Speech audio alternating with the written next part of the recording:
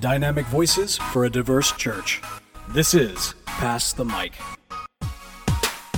Greetings and God bless. Welcome to another episode of Pass the Mic, Dynamic Voices for a Diverse Church, powered by The Witness, a Black Christian collective. I'm your host, Tyler Burns. You can follow me on Twitter and Instagram at BurnsClan. Please follow at your own risk. And joining me, as always, is the founder of The Witness. He has a very extensive bio. He is the man, the myth, the legend, the two-time best-selling author, Mr. Blue Check Verified himself. You can follow his writing at jamartisby.substack.com. Dr. Jamar Tisby, what's going on, brother? How you doing? In my head, I feel like you always come in a little bit higher pitched. Yeah. Greetings and God bless. But you don't. It's really greetings and God bless. It's very sophisticated. No, it's in my head. I try to, it's a long, we'll talk about that later.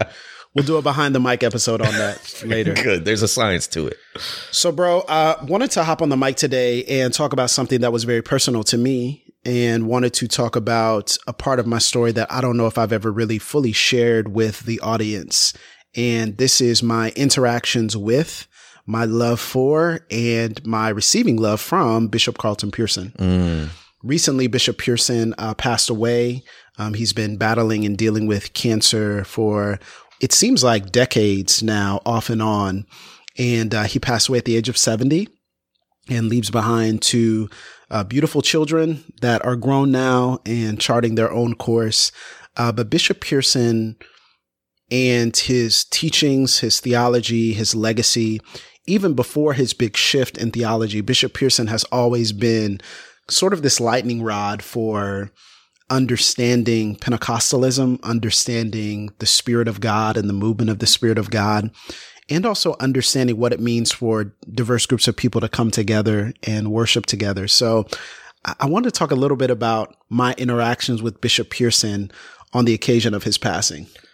I'm glad, man, because when he died, there was a massive outpouring of sympathy, of support, and also like not that. Right. It was a little bit mixed. And I'll be transparent here, having spent most of my Christian life in white evangelical circles. I had heard of Bishop Carlton Pearson, but hadn't interacted with his teachings, his sermons, his ministry or platform almost at all. So I'll be learning a lot from your interaction with him. And you're right, you haven't talked much about him. So, I mean, maybe beginning at the beginning of when you first encountered him. Well, for those who don't know who Bishop Pearson is, I think it's crucial to do a little bit of background biographical work on him for people to know who he is and what he's done. But Bishop Pearson attended Oral Roberts University in the late 70s. And so that was in and of itself, you know, the very much so the Oral Roberts legacy, the kind of word of faith, charismatic space. And so he attended there and received his degrees and then was licensed and ordained in the Church of God in Christ. But he went back to Tulsa and kind of started his own work called Higher Dimensions. And Higher Dimensions was this mixture, kind of this mashup of really high, what you would call stereotypical Pentecostal expression in worship, but it was also multicultural. So he automatically charted a course there through multiculturalism. And then also this kind of aspect of healing, word of faith, the expression of the gifts. And so Pearson is someone who studied everyone, revivalists like Billy Graham and miracle faith healers like Catherine Kuhlman. And he studied all of these people and how they were able to point mass crowds to Jesus. And so once he started Higher Dimension, he wanted to kind of recreate and resurrect the spirit of the Azusa Street revival with William J. Seymour in the early 1900s. And so Bishop Pearson, he started this movement called the Azusa movement and the Azusa conferences. And that became really the hotbed, eventually was the place, the conference, the gathering and convening for those who still wanted to keep that old school fire, but also kind of really evolve Pentecostalism into what it could be. Wow. It was popular not just because of the spirit and the atmosphere, but also because of the music as well. Okay. And so he was an accomplished composer, singer. He had an amazing voice. He could play multiple instruments, and he won multiple awards for his live at Azusa records. And he would bring people. It's the place where you would come and see a Donnie McClurkin or a John P. Key. And you would see like a Marilyn Hickey or sometimes a Kenneth Copeland or a T.D. Jakes. You would see people that would come together that almost didn't seem like they fit together, or almost seemed like they were in the same camp but on the fringes. And Azusa was kind of like neutral ground. Huh. At one point in the 80s, it was him and Fred Price, Pastor Fred Price from Ever Increasing Faith Center in California. They were really the only two Black ministers who had television shows. And so now it's popular. In the 90s, it became a thing that there were so many different ones, Creflo Dollar and Eddie Long and Bishop Jakes. But at that point, it was just Bishop Pearson and Bishop Price. That was it. Dr. Price. That was it. They were trailblazers. And so they were really trailblazers, and they were kind of the people that were the poles of understanding of what charismatic faith was for Black people. So Casey Price was much more didactic, cognitive, socially focused as well. And Carlton Pearson was much more vibrant and expressive and almost the energy of Pentecost. So it was the mind of Pentecost and the spirit and the life of Pentecost that were all kind of working themselves out. And so, some of you met my father in a previous episode, and my father at that time was pastoring at a white church, and we were one of the only Black families at this white church. And he felt the tug to leave because of racism that he experienced there, and the calling of God, of course, but some racism that he had experienced there. So he was watching the tonality of the movement of Pentecostalism nationally and the movement of charismatic faith nationally. And he kind of found himself most closely aligned with these two styles, the didactic style and also the life of Pentecost. So my father took the best from Dr. Price and the best from Bishop Pearson and the best from himself and merged together this idea of what Pentecostalism is in our expression. People have to understand that when we say Pentecostal, it really, there are so many different streams, leanings. It's really like the new Pentecostal movement now that is probably the most vibrant and the most prominent expression of Black church faith today. Wow. So it's the most public expression. So people like Mike Todd or people like Darius Daniels, or people like Dr. R.A. Vernon, who would still have some of those Baptist roots, but still a vibrantly neo-Pentecostal. Bishop T.D. Jakes, Sarah Jakes. These are the neo-Pentecostal. They're the most popular expression of the Black church today based upon what people think of when they think of Black church space. And there was a diversion racially. At one point, there was some more extensive interaction, but then they split off into distinctly white and Black Pentecostal traditions. Is that right? Yes. And if you're talking about the origins of Pentecostal, so you're talking about going back all the way to C.H. Mason. Yep. And Bishop Mason, when he was the founder of the Church of God in Christ. So the Church of God in Christ and the Assemblies of God were all one organizational umbrella. And so they were all working together. And when there were racial disputes or social disputes, it kind of led to a splitting and a breaking of fellowship that created the Church of God in Christ and then the Assemblies of God / Church of God. See, I had to learn that not having grown up in Pentecostalism, because the irony was, to the extent there was any sort of racial mixing in a congregation, it was often in a Pentecostal spaces. Yeah. And so when I was first learning about it, Assemblies of God, because there was more mixing than like evangelical or reformed, that became to me like, oh, that's a multicultural space, but really not so much. Exactly. So that I think that's not a really just or equitable space. Exactly. Even though it was the presence of multiple ethnicities coming together, Pentecostalism has always had an issue and a problem with people coming together, but not being equitably represented and justice not being done. So it's the same exact thing. While there would be more multi-ethnic Pentecostal churches, it also does not mean that they are automatically just. Right. And they're automatically dignifying to people of color. And so, but Bishop Pearson was able to bring folks together in a way that was relatively rare. So he was able to bring folks together. And I want people to understand that it was a mega church. It was about 6,000 members on a consistent basis. And it was really Bishop Pearson's track in terms of founding and his education. It really mirrored my father's track as well in terms of education, founding, and so much so that we became a part of Azusa, and our plant was not called, his faith was called, or his church was called Higher Dimension. Wow. Church. Yeah. And our church was called New Dimensions. You know, okay. So it was like very much so an homage to the spirit of what was. And our church as well became a mega church in our city. So the story goes, to use some history, you asked, when did you interact? There we go. So the legend is that in the early 1990s, when my father was considering planting, either 90 or 91, he decided that he wanted to take our family to Tulsa for the Azusa conference.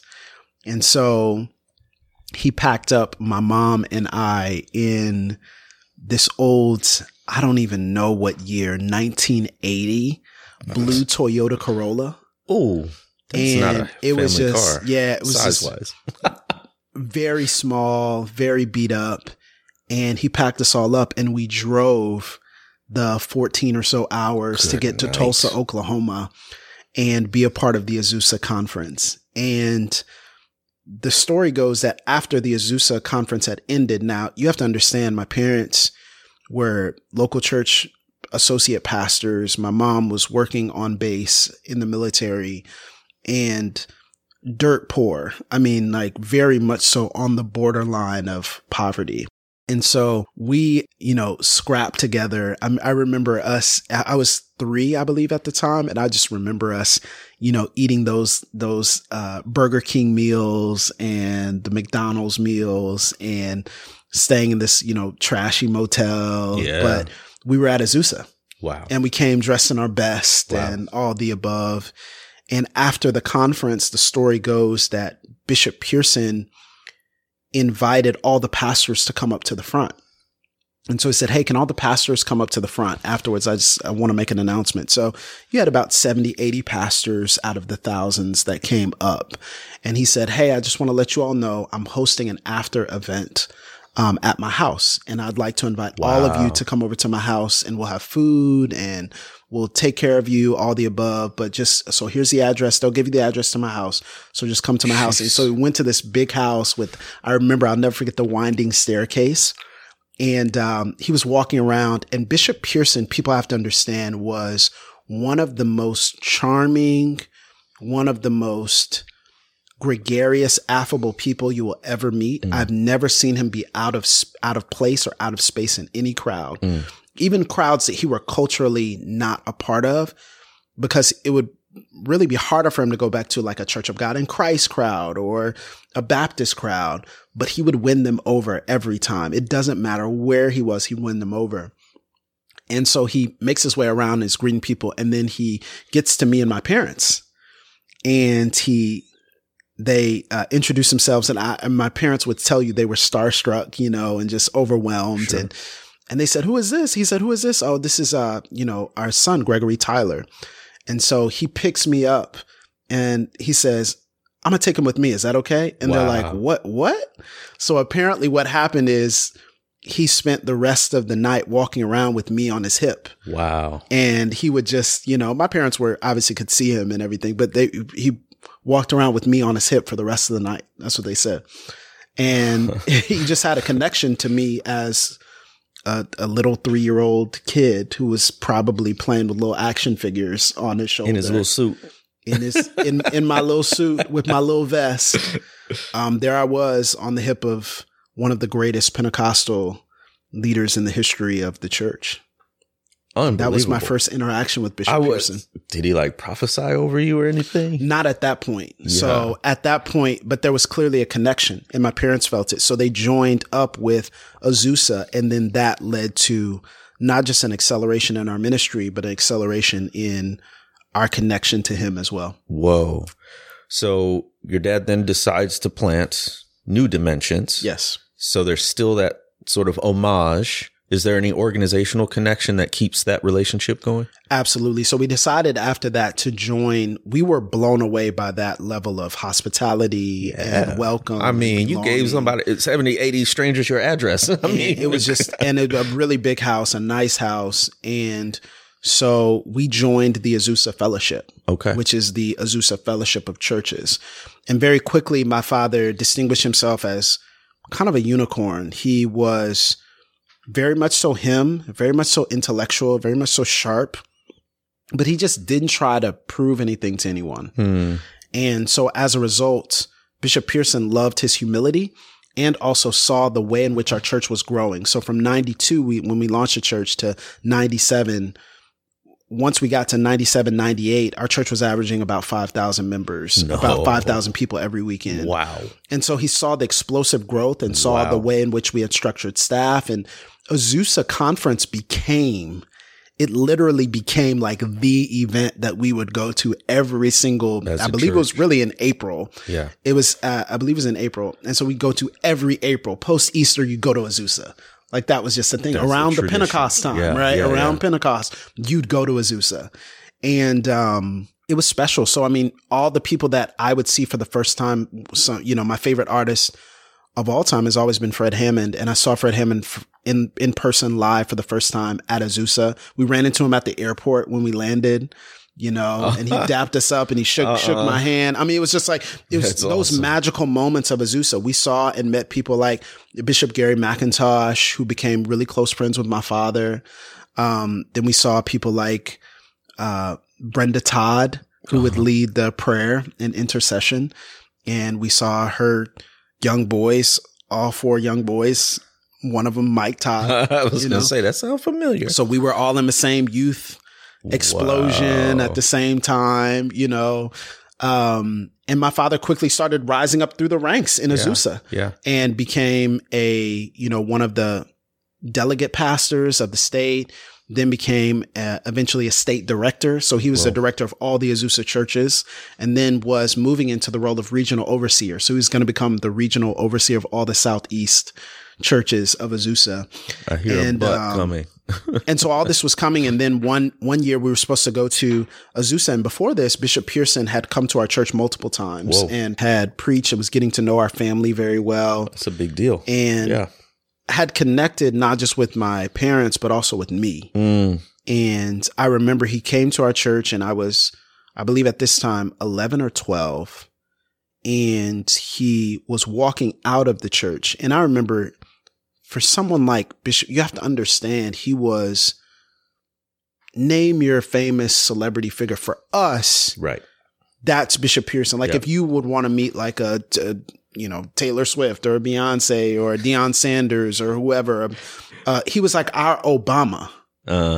He was like a Pentecostal Obama. He was like charting courses that had never been charted before.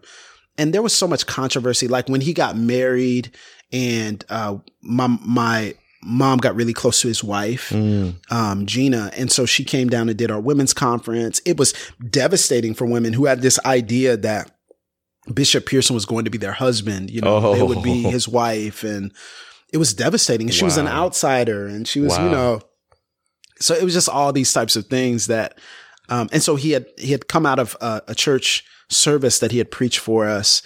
And he was talking to different people. And I was standing kind of by the door as he was getting ready to go.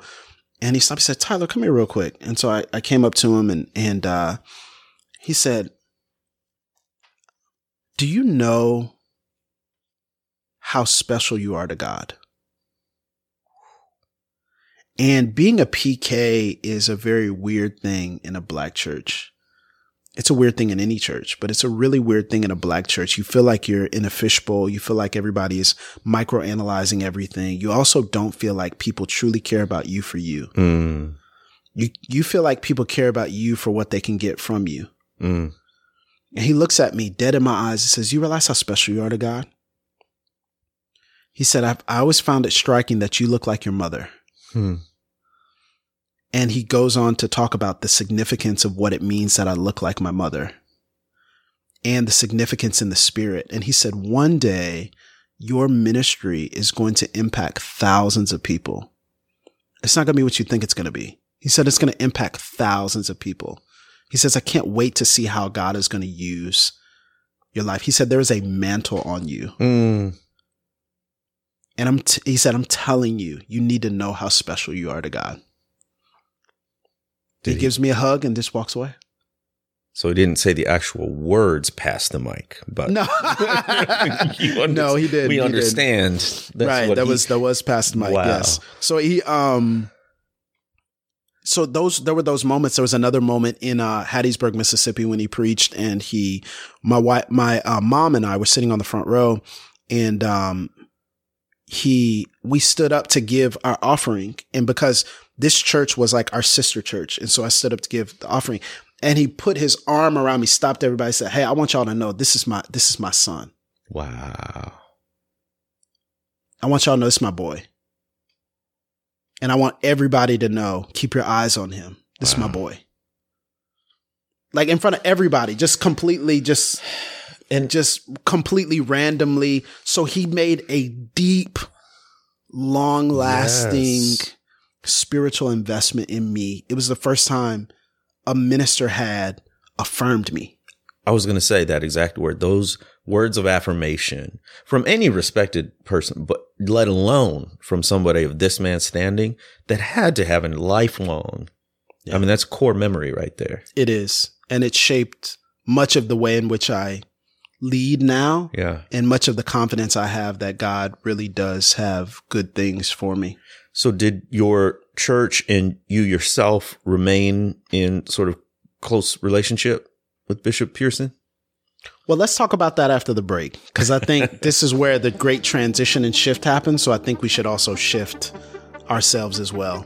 We'll be right back here on Pass the Mic.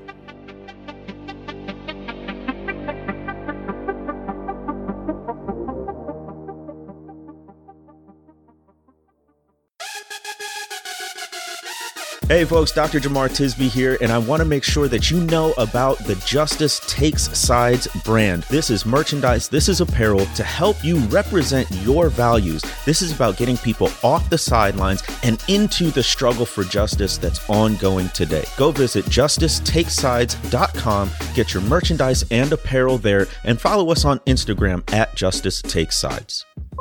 Hey everybody, this is Tyler. This is Dr. Jamar Tisby. And we are excited that you're listening to this episode of Pass the Mic, but let me encourage you to support us. You can do so by going to patreon.com/Pass the Mic. And for just $1 an episode. Just $1? Now that's the bare minimum. That's 4 quarters. But if you want to go higher, okay, 5, 10, 15, 20, 25, whatever it is, that will keep this show going and keep the high quality that hopefully you enjoy. So thank you for listening, but you can take it to the next level. Patreon.com/Pass the Mic. We appreciate you.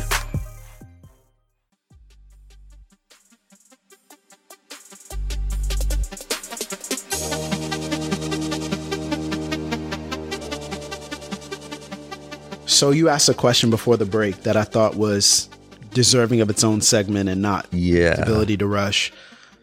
One year we were getting ready to head to Azusa in the late 90s, by this time, maybe it was early 2000s. And Azusa for us was like Christmas. You know, we wanted to know what the kids ministry and the youth ministry were going to do, who was going to be there, who we were going to see, what rooms we were going to be in. And of course, I want to see Bishop Pearson. It's the family reunion. It's like the family reunion for the Azusa Fellowship. And literally, I remember we used to have 40 people on the same plane heading to Tulsa. I'm serious, like 40 people like on the same plane. That can be really fun. Yeah. You know, and it was not fun at all, but it was significant in terms of, you know, And so I remember waking up that morning, and I didn't get woken up really early. So I was like, did we miss our flight? And I went in there and my dad said, yeah, I don't think we're going this year. And I was like, wait, what happened? And they were like, oh, well, it seems like Bishop Pearson came out with some statements and there were articles released about him that talked about him kind of stepping away from how we interpreted it, how the articles were presented, him stepping away from Christianity. Mm. And so I was like, what? Like Bishop Pearson? I was just kind of like, back then I was starting to get into theology and starting to understand and grasp theology proper and systematic theology and ecclesiology. And definitely my favorite was pneumatology because it was the theology of the spirit, and soteriology and demonology and angelology. I was just getting into all these little, just bite-sized pieces of information. And I read the article, and in the article by Charisma Magazine kind of scooped this and basically had released that he had changed his theology and shifted his focus away from what they would call Orthodox Christian faith. And then the dominoes started to fall. Oh, all the dominoes of a conference that should have been 10, 12,000 people was that week a conference of 100 people. No. About 150. Whoa. And people started pulling out, making statements, clarifying, and it was swift. And he had a number of different articles, whether it was in Gospel Today or Gospel Today, like literally interviewed him and asked him questions about, and it was such a shift because it was such it felt like an abrupt departure from what we had been taught. Sure. Abrupt departure from what we have been taught to believe in terms of our core tenets of faith. And essentially he had embraced what's called the doctrine of inclusion. Okay. Which was another way of saying he had really leaned into becoming a universalist. Got it. And Bishop Pearson lead to heaven. Basically, yeah. And he talked about his journey and trajectory. And so I don't want to speak for him, so you all can go and listen to his journey and his trajectory, but it was really more about an embrace of love, an embrace of loving people regardless. And also the idea that basically the redemption that Christ had purchased on the cross was total and final for the world, regardless of if they believed it or not. Right. So it was just total efficacy of his atonement for every living being. And it was shell shocking for us, I think, because there was a level to which we weren't expecting it. There were so many different things that happened after people started pulling out of the fellowship. We sent in a letter. My father had a call with him and pulled out of the fellowship, and, all kinds of different people, shifted. And, in many ways, people did what they had been trained to do, which was when someone shows difference according to what you feel are the orthodox tenets of the faith, you distance yourself from them. Right. That was the training. Right. And so Bishop Pearson kind of began to fade into a little bit of obscurity, but also he began to be more popular in progressive faith circles because he truly embraced a fully orbed idea in their minds of love and caring for people and affirming people. And back then it was unconscionable for anybody to think about LGBTQ and, we didn't have those pronouns or anything, but he really embraced LGBTQ people, and he embraced people who had HIV and AIDS, and he embraced different faiths and became a part of what was called then the New Thought movement, which is kind of a mashup of a lot of different ideas of ancient wisdom that led to enlightenment and that led to love and that led to care for people. And so in the midst of all of it, we stood firm as a church. But it rocked us. Yeah. And I think it rocked my parents. I think it definitely rocked me. But from that point, we separated our association and made statements distancing ourselves from him. That's really hard. Somebody you looked up to, somebody who affirmed you. And then after that, did he remain a controversial figure? Did he do anything else that sort of made headlines? And Absolutely. Then what was So this is kind of, I guess, the intersection between, you talk about our background in Reformed theological circles and the Young Restless and Reform movement and the Pentecostal, did they ever intersect? Yeah, they intersected on ABC one day when a pastor who was highly controversial himself, but was seen as a clarion for doctrine and wisdom and understanding, a man by the name of Mark Driscoll, was on a panel with Deepak Chopra and Bishop Carlton Pearson. Wow. And there is still a conversation that is up on YouTube. There was a woman who was on that panel, and I actually don't remember her name, so I don't want to get it wrong, but, yeah, they had this debate about faith and Christianity, and in many people's mind, Mark Driscoll schooled Carlton Pearson, schooled Deepak Chopra, and, received thunderous applause from people and was very clear on the gospel and grace and mercy and its extent. Before that, Bishop Pearson had actually been defrocked and called a heretic by the Joint College of Bishops. I believe, if I'm not mistaken, he had requested that meeting with them. So there's a movie out called Come Sunday. It talks about this Bishop Pearson story. Chiwetel Ejiofor plays Bishop Pearson. And hey, I appreciate it for what it is. It does not capture Bishop Pearson at all. Wow. If you watch that, you'll think he's some brooding, deep thinker, introverted. Bishop Pearson was whip smart, intelligent, dynamic, hilariously funny, and loved by everyone the second he stepped into every room. Wow. And so my beef with Come Sunday has always been, it is an infinitesimally small picture of someone who is larger than life. Right. Wow. And so that got him into all the rooms. And I'm going to tell you, he stayed consistent with love. He stayed consistent with care for people. He also stayed consistent according to what he deemed the expressions of Pentecost, which he still found legitimate, which are the gifts of the Spirit and tongues and prophecy and prayer for healing. He just felt like there were so many other faiths that tied into our faith. And he just felt like that the love of Jesus was transformative for all.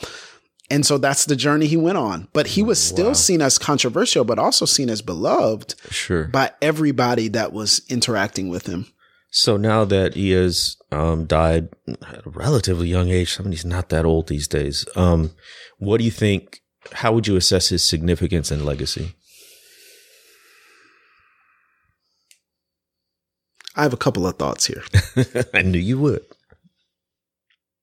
I think number one, if I had to do it over again, I was a kid back then. If I had been the pastor, I think I would have stood true to our doctrine, but I wouldn't have broke fellowship with him. And loving people is really hard. And loving people when they disappoint you is really hard. Sometimes that's the call. And I'm not going to go as far as some people have taken this train and this idea of, the church wronged Bishop Pearson. And I think the church did, for many people, as best as they knew to do. I'm sure some people capitalized off of it, right? Some people took what he did and the fallout of it and used it to build their own brands and platforms. Yeah. I'm sure. I think for the most part, people just did what they thought was right and what they thought they knew to do. I think I would have stayed more closely in contact with Bishop Pearson. A few years ago, I was on a red-eye flight from LA to Atlanta, headed back home, and I was getting back home for the morning because I had to preach. Goodness. Yeah. And, or lead a youth service or something. And I remember it's my first time having a red-eye flight. So I'm sleeping, literally red eyes, yeah. Wandering into Hartsfield-Jackson Airport, and I go to use the bathroom before I'm going to sleep, a little bit more at the gate before my flight leaves in a few hours. And I use the bathroom and I'm wiping the crust out of my eyes. And, I'm washing my hands and someone walks behind me and I turn to my right and 3 sinks down from me is Bishop Pearson. Whoa. And who you haven't seen or talked to. Who I haven't seen and talked to in over a decade. Mm. Really, by this time, almost 2 decades. Mm. And I remember I was washing my hands. I was frozen as he was looking in the mirror. And I didn't say anything to him. And I don't know if it was the time or how tired I was or the fact that I didn't know what to say. One of the greatest regrets of my life in my ministry is not saying something to him in that moment and not letting him know how he made me feel. People often talk about this whole idea of right theology. I'm with that. I'm fierce in what we believe and why we believe it. My question has always been, if people like Bishop Pearson have such poor theology, why do they love better than us? How are they out loving our sophisticated theology? Mm. And what I have learned is we are so good at doctrinal statements, and we should continue to be. How we think about God and how we speak about God matters. But Bishop Pearson has been a swift and deep and thorough critique for a church that cares more about saying it loves Jesus than showing the love of Jesus to the people in the world who need it most. I've always wondered, why does he love people better than us? That has been one of his legacies. I think also, I think, being a leader in church spaces, it's one thing. We had this whole podcast about changing, right? Oh no, you've changed, right? Mm-hmm. We talked about change regardless of what people think and change no matter, what's going on. Follow what God has placed in your heart and all that. And yeah, true. I completely agree with that. I think I've learned that change there's more of a responsibility for wise change as a leader. Yep. And as a leader, you have a responsibility not to just simply change, but to lead people in the process of change. Mm-hmm. And I think if Bishop Pearson had come clean with what he was navigating, and shared that in a forum with pastors and leaders before it had been announced, and had interacted and said, hey, this is what I'm thinking, and listened and that's risky. And that's dangerous, but I feel like more people would have been able to navigate that with him. Yeah. Because as a leader, you have to change not just at the speed of what you can handle, but at the speed of what the people who are following you can handle. Yeah. You're always ahead of us. Like, we're always ahead of the people. But we have to be ahead of the people. And if we want to bring them along, we have to bring them along at their speed, not at ours. Can't get so far ahead that you're out of sight. Yeah. And I think, man, finally, I would say, his legacy is seen today. Bishop Gary McIntosh, who was his right-hand man at Higher Dimension, as soon as the Doctrine of Inclusion came out, the movie talks about Bishop Gary McIntosh breaking away. And he broke away and started his own church, which was Greenwood Christian Center. Huh. And he started Greenwood Christian Center, and that was basically the rebirth of Higher Dimension. And it was a majority Black church, as he as a white man was leading a majority Black church. And that continued until one day he said, I need a successor. And he goes back to the sound booth and points out a young man in the sound booth and says, hey, I believe you're my successor.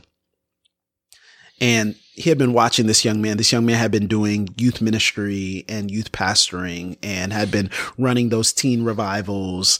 And in short succession after that, he hands the church over to a man named Mike Todd. And And a few years later, Mike Todd changes the name of Greenwood Christian Center to Transformation Church. Wow. And so now what many people consider to be the young people's pastor comes directly from the line of Bishop Carlton Pearson. And regardless of what you think about his approach, we've critiqued his approach very vocally here on this podcast in certain spaces. But I think it is showing that the legacy still exists and that the mantle of what the intention and the heart behind it was still exists. I would challenge people, if I could give an encouragement to people, hold the truth tightly, but also hold the way in which you communicate that truth loosely. And what I mean by that is hold the truth and fidelity to doctrine as tightly as you possibly can. I truly believe that is crucial. I'm not just saying that because we're the witness and all this. I truly believe in that. I truly believe that it is important for us to know why we believe what we believe. I truly believe that. But also be open to learning from people who would not believe the same thing as you. And be open to humility. Yeah. And be open to love and be open to kindness and be open to gentleness in how we treat people. I often think that if we maybe would have loved Bishop Pearson, some people did love him really well, privately and publicly. I feel like if we would have loved him better behind the scenes, he'd still be here. I can't help but think if I would have said something to him, it might have encouraged him. I don't think I had the power to keep him living that long, but I think that probably would have encouraged him. And I wish I would have said that before he passed. Yeah. Well, I think what he said when you were just a kid, that you will impact thousands, is absolutely true.